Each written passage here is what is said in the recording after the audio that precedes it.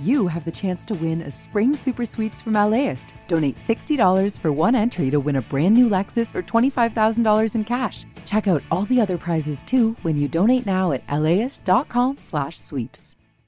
I'm Tracy Thomas, host of One for the Books, a live literary event series from LAist. We are back with guests, author Amanda Montell and actor Bella Lavelle. You can find us on May 15th at the Crawford Family Forum. Tickets at laist.com/events. Hey, podcast listeners, this is Emily Guerin, host of California City. So last week, on September 3rd, LAist Studios and the Autry Museum of the American West held a virtual event together about the allure of the Mojave Desert. I was the host, and our guests were Ken Lane of the Desert Oracle podcast and Kim Stringfellow. She's a writer and photographer whose work is focused on the Mojave. We talked about a lot of interesting things. The myth of the desert is a wasteland, utopian fantasies, spectacular failures, UFOs, and coronavirus refugees. Here's an edited version of our conversation. I hope you enjoy it. I feel like a lot of you probably know the story of the podcast California City, but I just kind of wanted to give a brief overview. So I've spent a lot of the last few years thinking about the Mojave Desert, and in particular this one small town in the Mojave Desert, California City. And basically the story I told through this podcast was one that took place over 60 years. And over that time period, real estate developers have been selling this dream, right? That this place is going to boom one day. And if you buy land now, you'll get rich. And lots of different people have made this pitch in California City over the years. You know, in the 60s, the pitch was kind of tied up in suburbanization. LA was crowded. It was polluted. You know, it could be obliterated by an atom bomb any day. But out in the desert, there was more room. There was clean air. It was safer. The pitch changed a little in the 80s and 90s. Back then, it was more about having a getaway, a place to relax, spend time with your family. And then more recently, the pitch was more investment oriented. Invest in your future, get ahead. You know, lots of people have gotten rich through owning land. Why not you? And one assumption that I think underlies all these pitches is that the desert is a wasteland. It's this empty, barren place just waiting to be developed and exploited and really profited off of. So I wanted to start out our talk by asking Kim to talk a little bit more about where this assumption came from, that the desert is a wasteland. So Kim, what can you tell us about that? A great part of the way we perceive the desert is from our physical experience of it. As we got technology that made it more comfortable to be out in the desert, air conditioning, things like that, then our idea of it started to change. But really, the foundations of how we perceive it are from Eurocentric cultural traditions, such as religion. These ideas, they really permeate our understanding of arid places. And I think also it depends where you're placed, where you're from, you know, depending on where you originally come from. If you're a New Englander, you may see the Mojave as a wasteland. You know, it's just an empty space. And you may say, well, it's perfect to site industrial wind and solar developments. You know, Mormons came out to the West with an idea of making the desert bloom. And they had a huge impact on how the American Southwest was utilized and commodified. They have a lot of respect for it as well. But, you know, on the other hand, if you're a Tibisha Shoshone, you're Chumwavy, Mojave, Southern Paiute, you may see this as a really rich, diverse, and verdant landscape. It could be a sacred geography. And I think that, you know, there was something very alluring to a lot of people about this place that many of them did consider an empty wasteland. You know, it's something I wrote about in the last episode of the podcast, that kind of the nothingness makes the anything possible.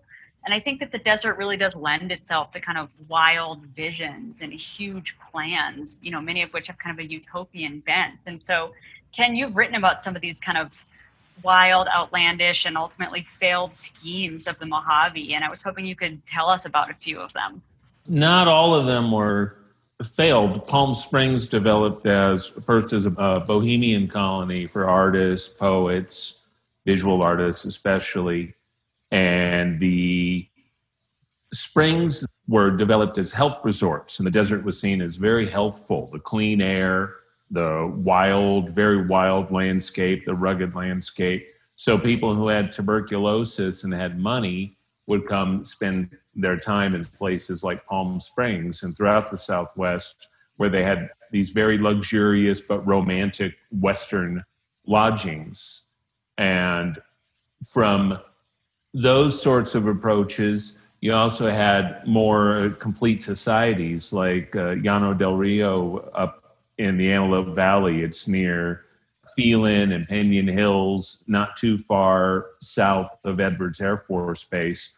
And there people made a socialist utopia a century ago, and it struggled as an organization and as a business, but the idea of communes and utopias have sprung up in the desert again and again, and there's lots of small ones to this day.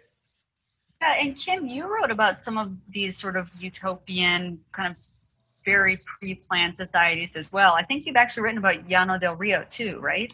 Yeah, I looked into it. It's really fascinating, at the time. I mean, it sounded like a wonderful place. I think too, though, in the context of the time, let's say that, it was predominantly, you had to be white to be part of it. And that was one of the things that I kind of looked at and exposed. And I contrasted actually in that particular dispatch, because in Landfair Valley, which is the eastern Mojave Desert, there was a community called Dunbar, which was an African-American settlement out in the desert. They homesteaded out there. And so, there were, like Ken says, there were these groups of people, that were looking for this place. And the desert has always kind of been a place to project these kinds of either fantasies or these ideas, because it is kind of an open, the way, the physicality of the place. And to me, one of kind of the most audacious, kind of failed in quotation schemes is Salton City. Partially because the developer of Salton City, Penn Phillips, he actually mentored Nat Mendelsohn, the developer of California City. And apparently Penn Phillips used to go around saying, you can't buy a bad piece of land in California. I know both of you have spent time kind of thinking about Salton City. Ken, do you want to just start out and kind of give a little overview of what the pitch was? Like, what was Salton City supposed to be, and how in your mind does it compare to California City? Well, they were really looking at it. Okay, so Palm Springs had been, it was established, like Ken said, it had become this popular destination for, Hollywood. So they came in the 1950s and decided to make this master planned city. And M. Penn Phillips was, working with the beet sugar companies, and that they had all this land, and then they started to develop it. But it was also very, it was speculation. That's the problem with all of these communities is most people didn't go in there to build houses. They went in there to make money. They just saw it as a place where I'm going to buy this and hold on to it. And it didn't work out so well because, they had this heyday, and actually during the late 1950s, they had more visitors to Salton City than they did to Yosemite National Park. It was that popular. And, when they started to have the environmental problems, the flooding, all the things that started to happen in the 80s and 90s, that just completely collapsed. So I'm wondering, actually, Ken, when you go to Salton City or when you go to California City, I feel like these two are sort of these examples of like some of the biggest planned communities in the desert that didn't necessarily pan out. Like, how do you view them? Do you view them as like failures? Do you view them as warnings? Like, what do you see when you go to these places? Oh, a couple of things. One way I think of them is how my older relatives in California and the people I knew from previous generations, how they saw these places. And they saw them as these wonderful winter getaways, these second homes, the way if you live, say, in Wisconsin or Minnesota or something, you might have a cabin by the lake. They were affordable places where a family could buy a little cabin or build something. They had some glamour associated with the fact that Hollywood people were flocking to Palm Desert and Palm Springs. So these were more the regular people's version of that. And people would take their boats out to the Salton Sea and stay in their little house for Christmas. And they thought it was wonderful. And it can be very pleasant in wintertime, especially before the sea started sinking. In the case of the Salton Sea, it smelled a lot better. So they were, I think we have added a sort of apocalyptic gloom to them after the fact that they did not have at the time. Even in places like California City, I had an older relative from Orange County who thought it was wonderful that she didn't have any neighbors for 3 or 4 of those streets. You know, she had a bunch of rescued desert tortoises. It's definitely a good place to go if you have a lot of space. And I think too, in terms of your point about like how it was seen then versus how it was seen now, you know, one of the questions we're getting is if the kind of scam that existed in California City existed other places. And I think Salton City is an example of a place where probably depending on who you asked, you could find people who felt like that place was a scam and they had been scammed by buying land there. And then you could find other people who maybe sort of feel like it ended up being this like beautiful remote outpost on a lake with great birding, not a lot of neighbors. Like sometimes I think that scam is in the eye of the beholder. I mean, what do you guys think about that? Oh, certainly. For the birding is exceptional there. It's definitely changed because of all the environmental issues. But, you know, I think they sighted more birds there than in the Everglades, you know, because it's on the Pacific Flyway. So there's a lot of different aspects, you know, to that area. You know, and there's also Slab City, which is a very interesting cultural phenomena. You have some artists that do the Bombay Beach Biennale that are working in Bombay Beach area, which is on the eastern side of the Salton Sea. And they've been working with people, you know, the residents there, but also bringing in this very interesting cultural event, you know, yearly.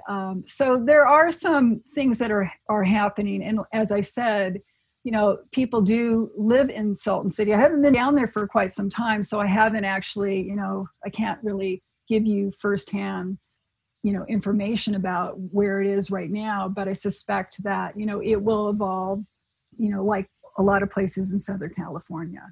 I actually went there last winter and they had a map. There was a real estate office I went into and there was a map up on the wall, like a tract map. And I talked to a real estate agent there and it was like, to me, I was like, oh my gosh, it was very similar to California City in that they were still sort of selling vacant plots of land. And I think, Kim, you've written about kind of how this desire people have to just own land, like just this sort of irrational desire to own something, own desert land has kind of been with us for a while in the United States. Yeah. And I was hoping you could talk a little bit about some of the origins of this with the Small Tracts Act, you know, this wildly popular U.S. government program in the 30s that essentially gave away little pieces of government land in the desert to people. So, like, what was this program and why was it so popular? Yeah, so the Small Tract Act of 1938 was really designed to provide veterans with kind of script, you know, land for them actually to recuperate.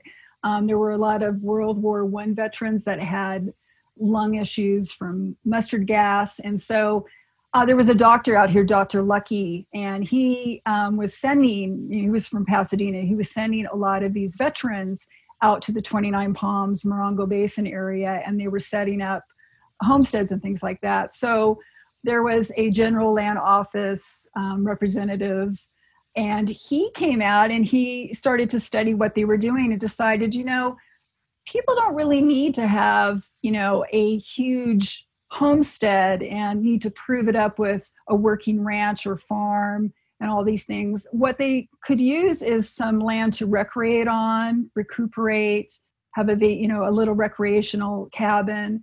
And so he came up with this idea for Congress where you could get 5 acres, and these were going to be areas that they were disposing of, which I think is such a strange term. Right, wasteland, disposal. Yeah, so, you know, they don't have any mineral rights. They don't have water. There's no utilities, no roads. You got to do everything. You just own the surface of land, essentially. And I guess, you know, what struck me about this was that, like, there was like no deceptive marketing required, right? Like the Bureau of Land Management would be pretty straight up with people about like, this is really remote. You know, there's no utilities. It's probably not worth a lot of money. Yeah. And at these auctions, people were like, oh, I want to bid. And I just wonder, and maybe Ken, you can weigh in on this. Like, what is it about this? Like, why is there this allure to just like ownership of the desert? Like, why do people just want to have their own little piece of it and are willing to seemingly overpay? You know, why? Well, the land in the Morongo Basin, today's Joshua Tree, Yucca Valley, 29 Palms, you could not get ripped off. That was a bargain. It was just a small fee to the federal government. And as Kim said, as long as you built your cabin, you proved up, which you could do for under $1,000. You could have a standing cabin. A lot of those places are worth $500,000 today. So, Yeah. But actually was a good investment. So Yeah, but some now aren't they worth were. anything. Right. Lots of them were knocked down in the early 2000s before our current fad of loving the Mojave Desert, which kind of goes up and down in Southern California. It was considered a nuisance that we had so many of these cabins standing around. And so San Bernardino County got a grant to knock a whole bunch of them down. Yeah. People Yeah, would kill for those today. They called it shack attack. Right. You know, I think it's interesting too, and I know this is something, Ken, you've written about this, that sort of at the same time as people were like kind of just wanting to do their little modern pioneer thing and like homestead on these little pieces of land, there was also this kind of like very spiritual, almost like religious draw that some people had to the desert, right? And, you know, I saw that in California City. I talked about this. There's this ceremony on the 13th of every month called Lady of the Rock, where women in white robes sort of claim to see the Virgin Mary in the sky. And I know the desert is sort of littered with these sort of spiritual groups that gather. And Ken, you've written about some of them. So like, what are a couple examples? And Sure. You know, There's Judaism, there's Islam, there's Christianity. Sure. They are all desert religions. And in North America, we have the Mormon Church, which even though it was established by a New Yorker, it flourished by following a prophecy that went to the leaders to go to the desert, reclaim the desert, and green the desert. it seems like there's, and I know you've both sort of written about like the, even beyond religious and spiritual, but like sort of extraterrestrial, like this idea that anything can happen. There are vast mysteries in the desert. And I wonder if there are sort of a few examples you guys can give of these kind of like great sort of conspiracies or just like great mysteries that have come out of the Mojave. Sure. One thing that has always happened at the same time in the West and specifically in Southern California is the development of science fiction and the development of UFO theology. They've gone hand in hand because by the early 50s, the few scientists who were looking at UFOs said, whatever they are, they're not spaceships from other planets. They're seen too often. They don't make any sense. They're not doing anything useful. It's some sort of phenomenon we don't understand.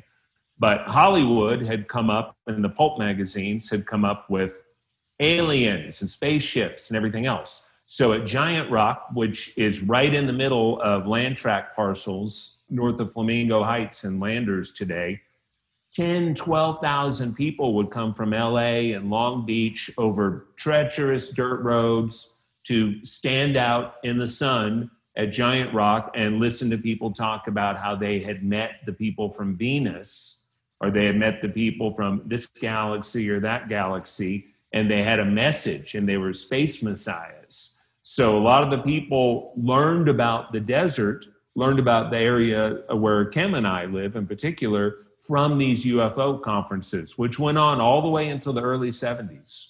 Well, and I wonder if some of it has to do too with the kind of like space race, sort of military presence in the desert. And, you know, anyone who's driven really in the Mojave outside of greater LA has seen how much of the land is owned by the military and sort of fortified. And what role do you think that kind of the military presence has played in these kind of like myths that we tell ourselves about the desert, especially the sort of supernatural, like space type myths? The original Star Trek, which was shot in Los Angeles, and the outdoor scenes were mostly shot in the Mojave Desert around Los Angeles. The original story of the captain, Captain Pike, is that he's from Mojave, California, which has been turned into this green paradise, and it's a Starfleet place. So, of course, today, Mojave is really a spaceport, and it adjoins Edwards Air Force Base by a few miles, where we tested all of our hypersonic jets, where the space shuttle used to land. We named the space shuttle after Star Trek, the Enterprise. That was the first one. Yeah. So there was this idea that we were reaching some sort of utopian, military, global space culture if we could only get to the moon first. And then we got to the moon, and of course they shut it all down and laid everybody off. But the dream had been, that's where we were going. That's why baby boomers to this day are so angry that they never got their jetpacks. They got everything else, but they didn't get jetpacks. Right. And, there's... you go, Kim. Oh, I'm just saying, there's Mojave is, the center for civilian space travel if you have the money, so there's lots of really interesting things that are going on there. So we're getting a question about going back to kind of this failed scheme conversation about what it actually takes to make a desert city work. And the question in particular is about water resources. But I think it's broader too. I mean, what does it take to make a community become a Palm Springs and not a Salton City?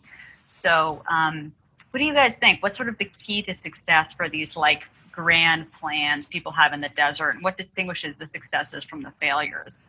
Well, I think with Coachella Valley, there's a vast, aquifer underneath it, which is being drained. I mean, I did a project where I counted all the golf courses in Coachella Valley. There were over 125 golf courses. Only some of them use recycled water. So all of, that water is being drafted or, it's supplemented through Metropolitan Water District and things like that. River. But they have subsidence just like they do in Central Valley because they're pumping so much. So yes, that's definitely in a desert community. You got to have some water, or you got to bring in the water. For instance, the Center for Land Use Interpretation, Matt Coolidge did this great piece on the Mojave River. The Mojave River doesn't flow. There's lakes, development lakes, where there's suburban communities all up through, to Barstow. And all that water comes from Northern California. So, it is really interesting when you look at the hydrology, of the area and, how it's been manipulated. I wonder too about the way the cities are kind of sold, because both Salton City and California City, the land was sold very piecemeal to people all over the world. I mean, you could come in and buy a lot for $200 and then $50 a month, versus sort of other kind of older communities where neighborhoods were planned. The lots were sold to a developer who would then build houses, and then people would buy the houses. I mean, I feel like the sort of scattershot land sale model has resulted in a lot of sprawl. And, going back to the homestead stuff we were talking about earlier, the little cabins that are scattered all over, especially the Joshua Tree area, that's a very, I think when you sell land piecemeal, you don't necessarily result in a well-planned city per se.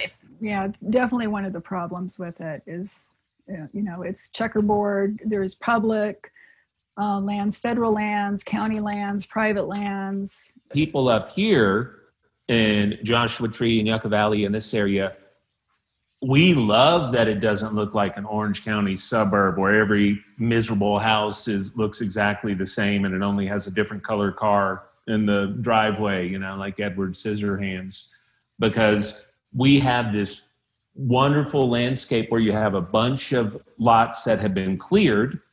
So they don't have any sort of housing there. They just have wildlife and plants, flora and fauna. And the land that did not sell during the Homestead Act was returned to the government. So throughout the Morongo Basin, you might have 5 acres, and 5 acres is awesome. There's a reason why people want land, because you get to walk out and look around and say, this is mine.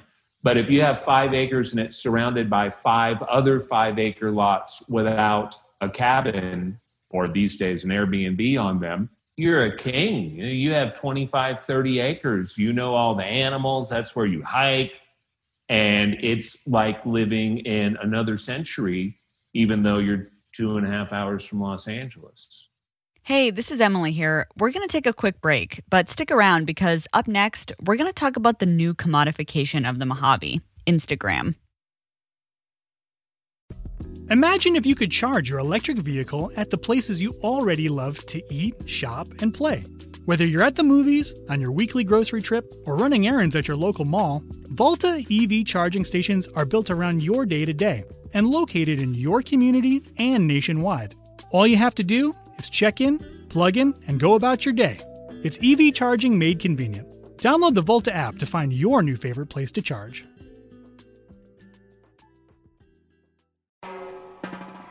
Hi, I'm Tracy Thomas, host of One for the Books, and we are back for another round. This is clearly an NPR audience. Yeah, I think they're so smart. What the hell? My guests this time are actor Vella Lavelle and author Amanda Montell, whose new book, The Age of Magical Overthinking, is out now. Join us on May 15th at the Crawford Family Forum for book talk, trivia, and hot takes. Tickets can be found at laist.com/events.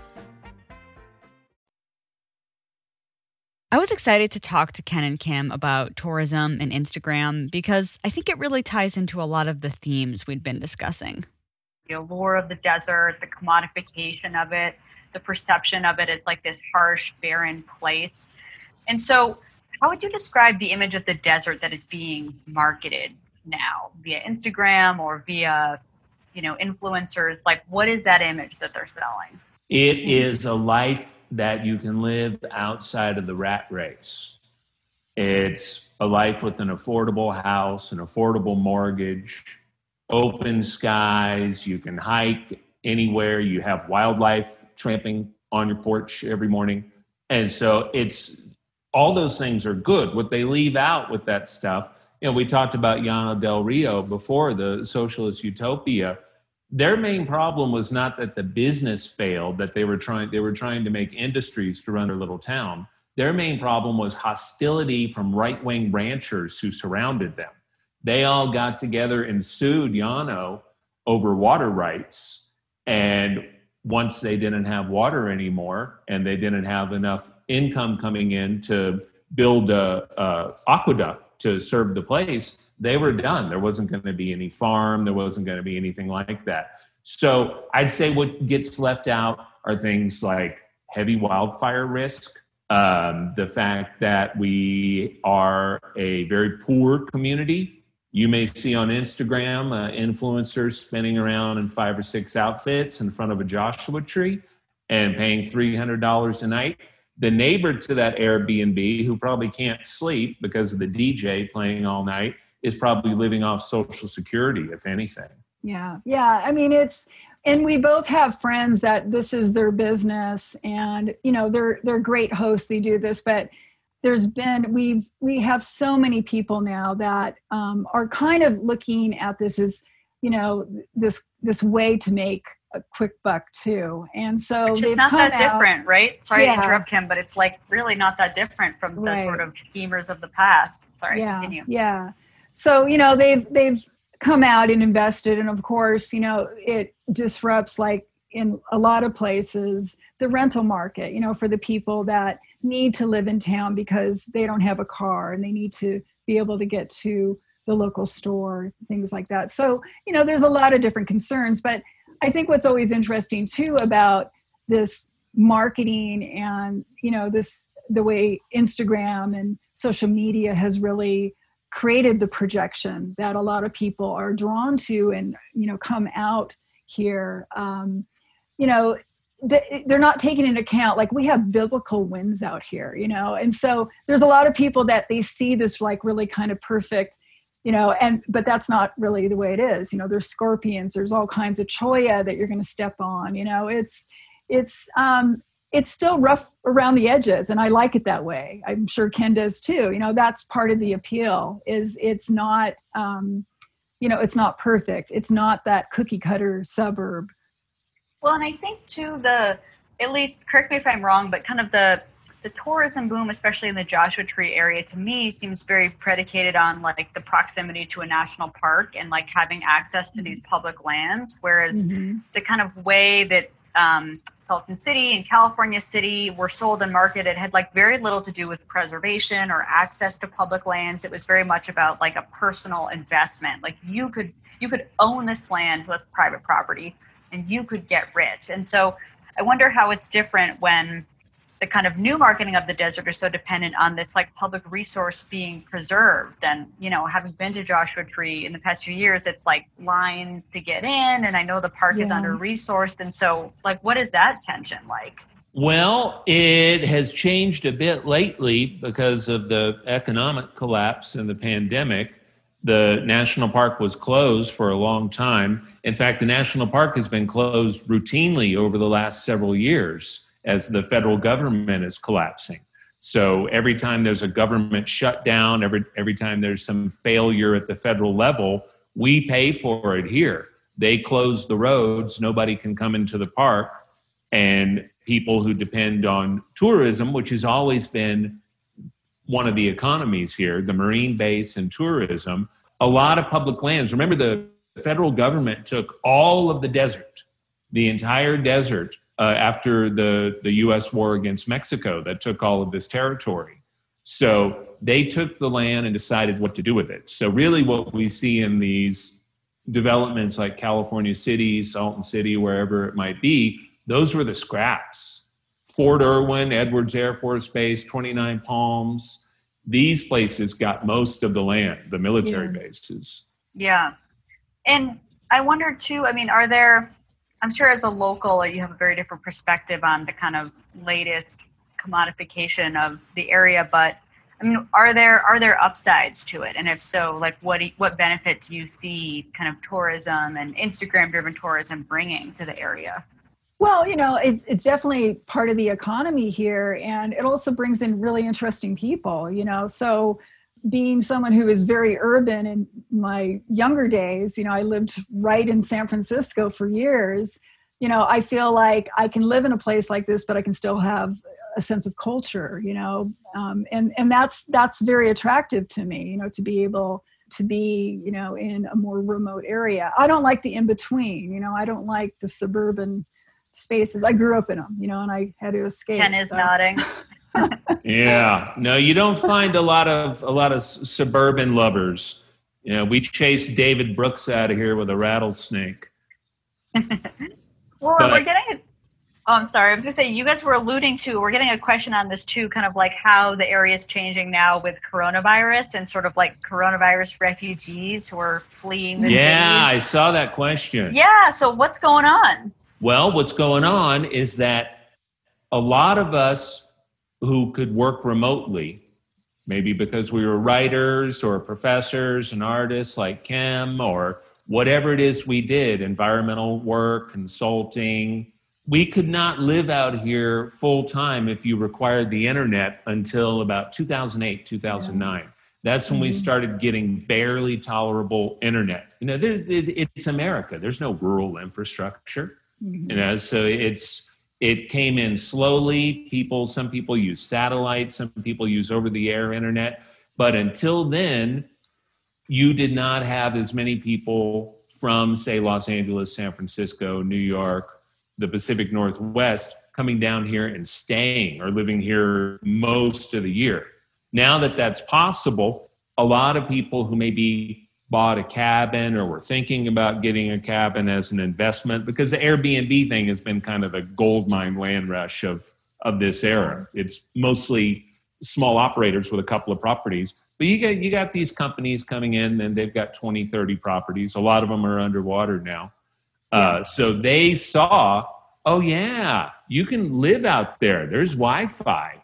So why am I paying $2,800 for an apartment on the west side or in Los Feliz or something when I could own my own place for a third that much? Interest rates are low. You can't go anywhere anyway. At least you can walk out here. Of course, if they make this decision in August, in monsoon season, you know, the time we're in right now where you get up and want to die every day, they might reconsider. But it's still maybe better than sitting, you know, in a climate change affected apartment in Los Angeles right now and roasting because you have no escape there. So I'm seeing people who can start to move out here. And I'm getting the questions like, how are the schools? And my kids grew up here. They went to school here. Schools are fine. They're public schools. They're like anywhere. And how long does it take to get to the airport? This sort of stuff.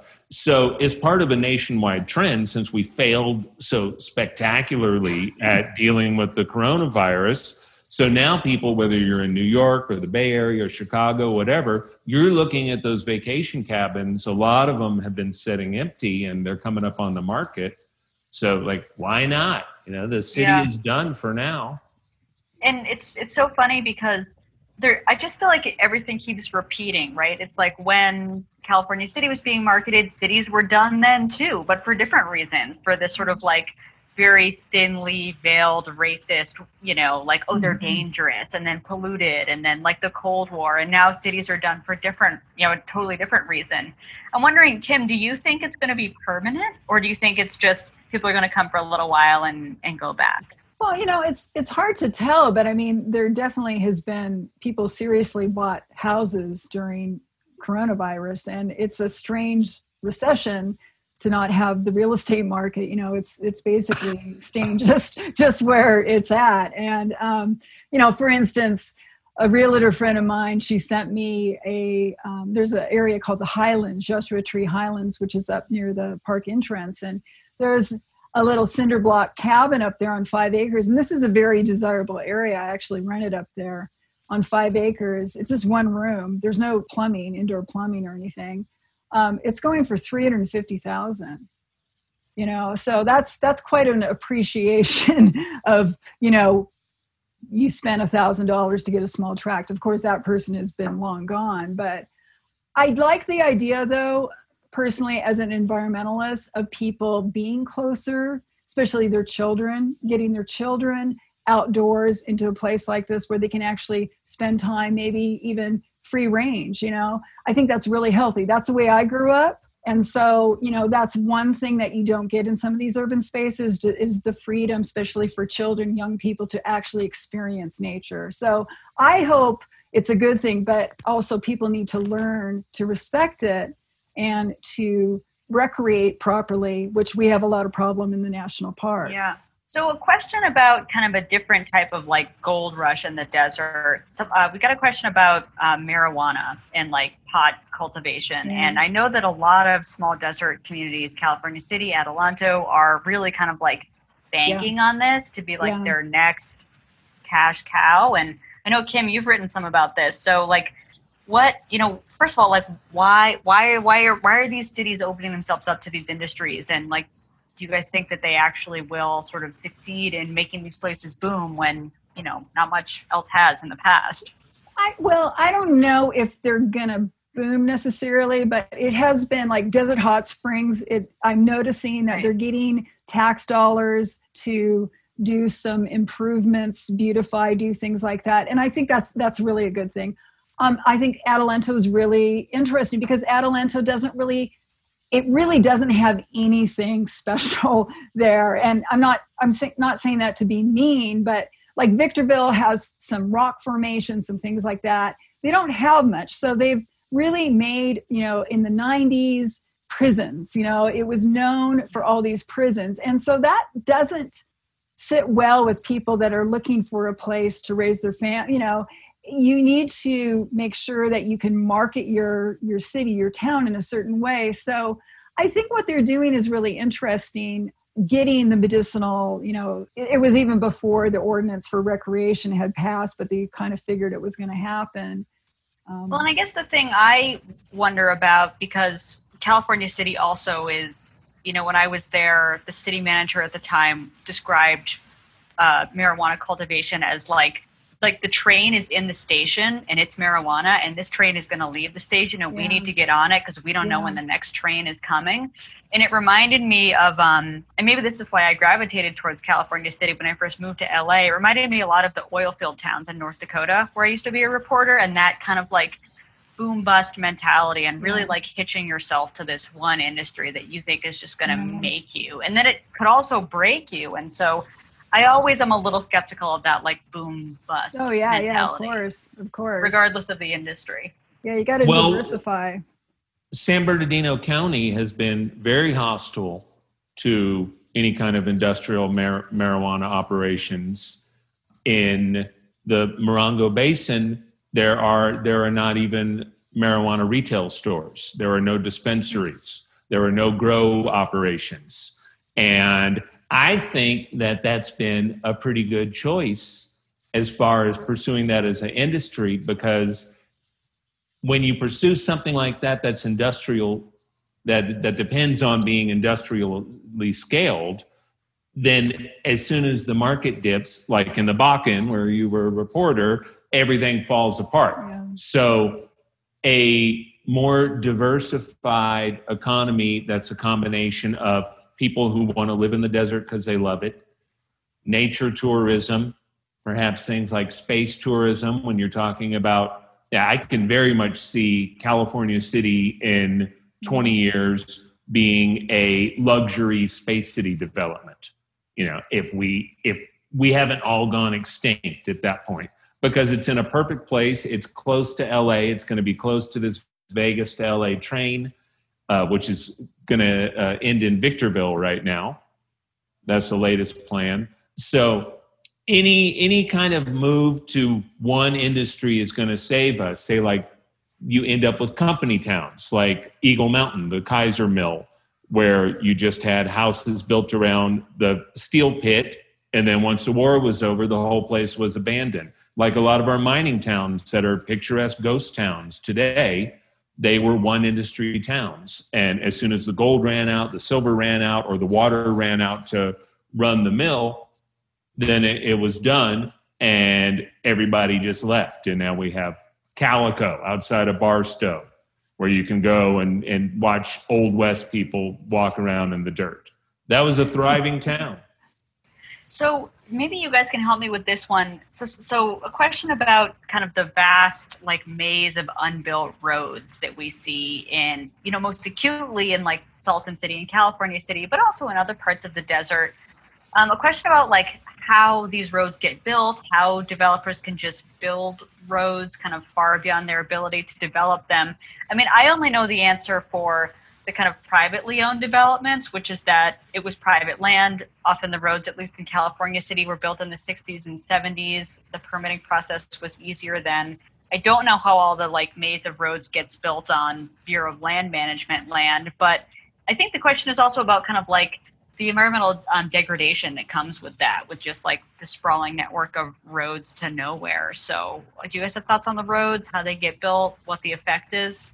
The Mojave Desert, it may seem like really kind of empty and wilderness, but I think David Darlington in his Mojave book said there is a road, within 5 miles. There's always, if it's a dirt road, something, it has been like those prospectors, they went over this area with a fine-tooth comb trying to find that gold. Almost everywhere has been explored, so, which I find really interesting, but yet you can have something like King Kluane creosote out in Lucerne Valley, which has been this creosote ring that's been around since the Pleistocene. And there's a road to a mine close to it. It probably wiped out maybe even a bigger clone out there, but that land has been intact. It hasn't been manipulated by, humankind for 10,000 years. That's pretty amazing. There's, when you think about that. So a couple kind of California City specific questions. I never know what to do with this question, and I've gotten it a lot. The question is, would there be any reason to hold on to a parcel of land in California City? This person says, my mother's occasionally given offers to buy ours, but way under what we paid for it. I mean, I would love to hear, Ken and Kim, what your take is too. If someone has a piece of land, whether they feel they overpaid for it or not, I don't know. One piece of advice I've given people is like, there's a couple good realtors in town who will just like straight up tell you what they think your land is worth. Also, the Kern County Assessor's Office fields these calls like all the time. And you do have the option, this is not like legal advice, but you do have the option of, if you can't find a buyer, of not paying your property taxes, and the county will auction off the land 5 years later. And that's something a lot of people do in California City who find themselves with land that they feel like they'll never get any money for. But what would you guys do if you owned land in California City? Would you keep it? Would you sell it? Would you let it go to tax auction? I just want to say, you need to do due diligence for any investment. You really need to do research. You really need to, go out there and do that before you sign any papers. So I hope that's helpful. But I think it depends. Like if your property's paid off and you're comfortable with those property taxes and you got this place and maybe you're off-roader and, you're going to come out there and camp, keep it. It is beautiful up there, in Cantil and California City and up in Randsburg. So I don't know, but like you said, if it's a burden, there are ways to relieve yourself of that burden. When I was a kid, I had some friends and their dads were aerospace engineers, the kind of typical SoCal thing of the 70s, 80s, 60s before that. And I was so jealous of the kids whose parents or grandparents had a California City place, not so much the ones with houses, but the ones who did not have houses, because they would go up there for Christmas when the weather's just incredible. And you've got the snow over the San Gabriels and the Joshua trees everywhere and the animals and everything. And they would go out and have Christmas time there, whether an RV or some kind of canvas army tents, and people would come out. And I got to visit a couple of those things when I was in high school. And I was doing a lot of desert driving at that time because I had the bug. But it was one of the things that made me want to live in the Mojave. And it was weird going down those streets where you go by like 20 cul-de-sacs and they're all cracked with ragweed growing out of the asphalt and everything. But once you got on a lot and it was there, I thought, this is something that middle-class people and working-class people were able to have. And yeah, you're not going to make your money back probably until the spaceport requires McMansions all around California City and Mojave. But you've got something, and if you can enjoy it a little bit, I wouldn't be in a rush to give it back to the state of California. Yeah, I agree. I think it depends on how you define like value, because obviously a lot of the land there, especially the more remote off the grid land with no road access, like doesn't have a lot of monetary value. And, I'm sorry for anyone who was told that and paid tens of thousands of dollars for this land. But I do think there are other kind of non-monetary aesthetic values or even just like the sense of you always have a place to go. Like that's occurred to me, like, oh, I could buy land there and I would always have a place to go that's mine. And there's something about that is appealing and very American, and probably why so many people end up getting taken advantage of, because it's like this irrational thing we just want. So I guess you just have to ask yourself, like, why do I want this? And like, what is valuable about it to me? Because you're probably not going to get rich off of it. And let's just be real. What are the property taxes on an undeveloped lot in California City right now? A couple hundred a year? Yeah, California City is funny because it has a parcel tax, which is a flat tax. So every landowner pays a certain amount, and it helps fund public services in town. So the property taxes can be like $200 or $300 a year on a piece of land that might only be worth $500 or $600 total. So I think that's when the equation gets a little difficult. Sketchy. Yeah. We're running out of time here, but we just had one more kind of question about, this is just about kind of like the infrastructure that we're talking about, the remoteness of some of these places. A question about why kind of the infrastructure in California City, and I think probably a lot of other desert communities is going to pieces. And I don't know, I mean, do you guys think like, is it the climate? Is it that we see the decay more because there's kind of nothing to hide it? I mean, I feel like there's a lot of sort of ruin porn type tourism that happens in these towns to look at abandoned roads, abandoned buildings. And I don't know if it's that stuff is just more visible or it actually is more decrepit. So I don't know. What do you guys think? Like, why do we see so much sort of decay in some of these Mojave Desert towns? We don't have, trees and, under, it's just open, it's exposed. So I think that has a lot to do with it.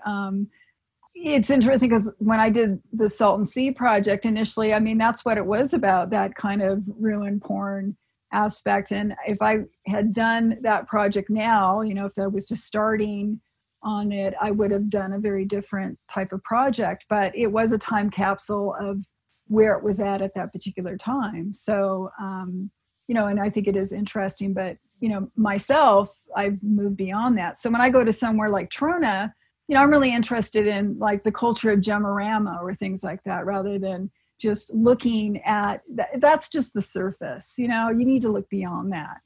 The developments like California City and a bunch of other such places that did not have a reason for a population to already be there, those are the field of dreams kind of places. Build it and eventually somebody will come and buy it, even if there's not a huge market for it. And so those places had to throw up some infrastructure to sell it, to convince people there will be something here. You're going to have shopping centers and parks and bike lanes and everything eventually. If you have enough people, you're going to have infrastructure's notoriously, horrifically expensive, and you have to sell bonds to get it built if it's public infrastructure. So if you have no tax base and no people, well, you're going to get California City, watch out for the potholes. And it will probably be like that until something changes so that there's a bunch of people there that requires it. Yeah. And I think that's kind of a nice note to end on, the sort of like looking beyond the ruin porn. And I think a lot of people that I met in California City felt very strongly that they took offense to the idea that it's a failed community. And so I tried to make clear that it was the developer's dream that had failed, not the community itself. And so I think if you do go out there, drive around on the empty roads, that is the most obvious thing that you notice when you're there, but also visit some of the small businesses and go to the waterfall in the park and, try to listen to the rare birds. It's a birding hotspot. And like Kim said, just to sort of see what's there and not just sort of what failed or what isn't there. Thanks so much to the both of you, Ken and Kim, for joining me. And if listeners, viewers, you haven't checked out Kim's Mojave project, you totally should. Same with the Desert Oracle. They're very worth experiencing. Thanks to the Autry for partnering with us on this event. Thanks to my colleagues at KPCC and LAist Studios. You can listen and subscribe to California City. We're done with the kind of full season. We'll probably have a follow-up at some point on the Silver Saddle case, but it's going to be a while. You can listen on Apple or Spotify or wherever you get your podcasts. You've heard me say that in the podcast 5,000 times. You can also follow me on Twitter at Garen Emily. If you have specific questions about Silver Saddle, you can message me there. Good night, and thank you so much to everybody for joining us. It's been a pleasure to get to nerd out about the Mojave with you. So thank you.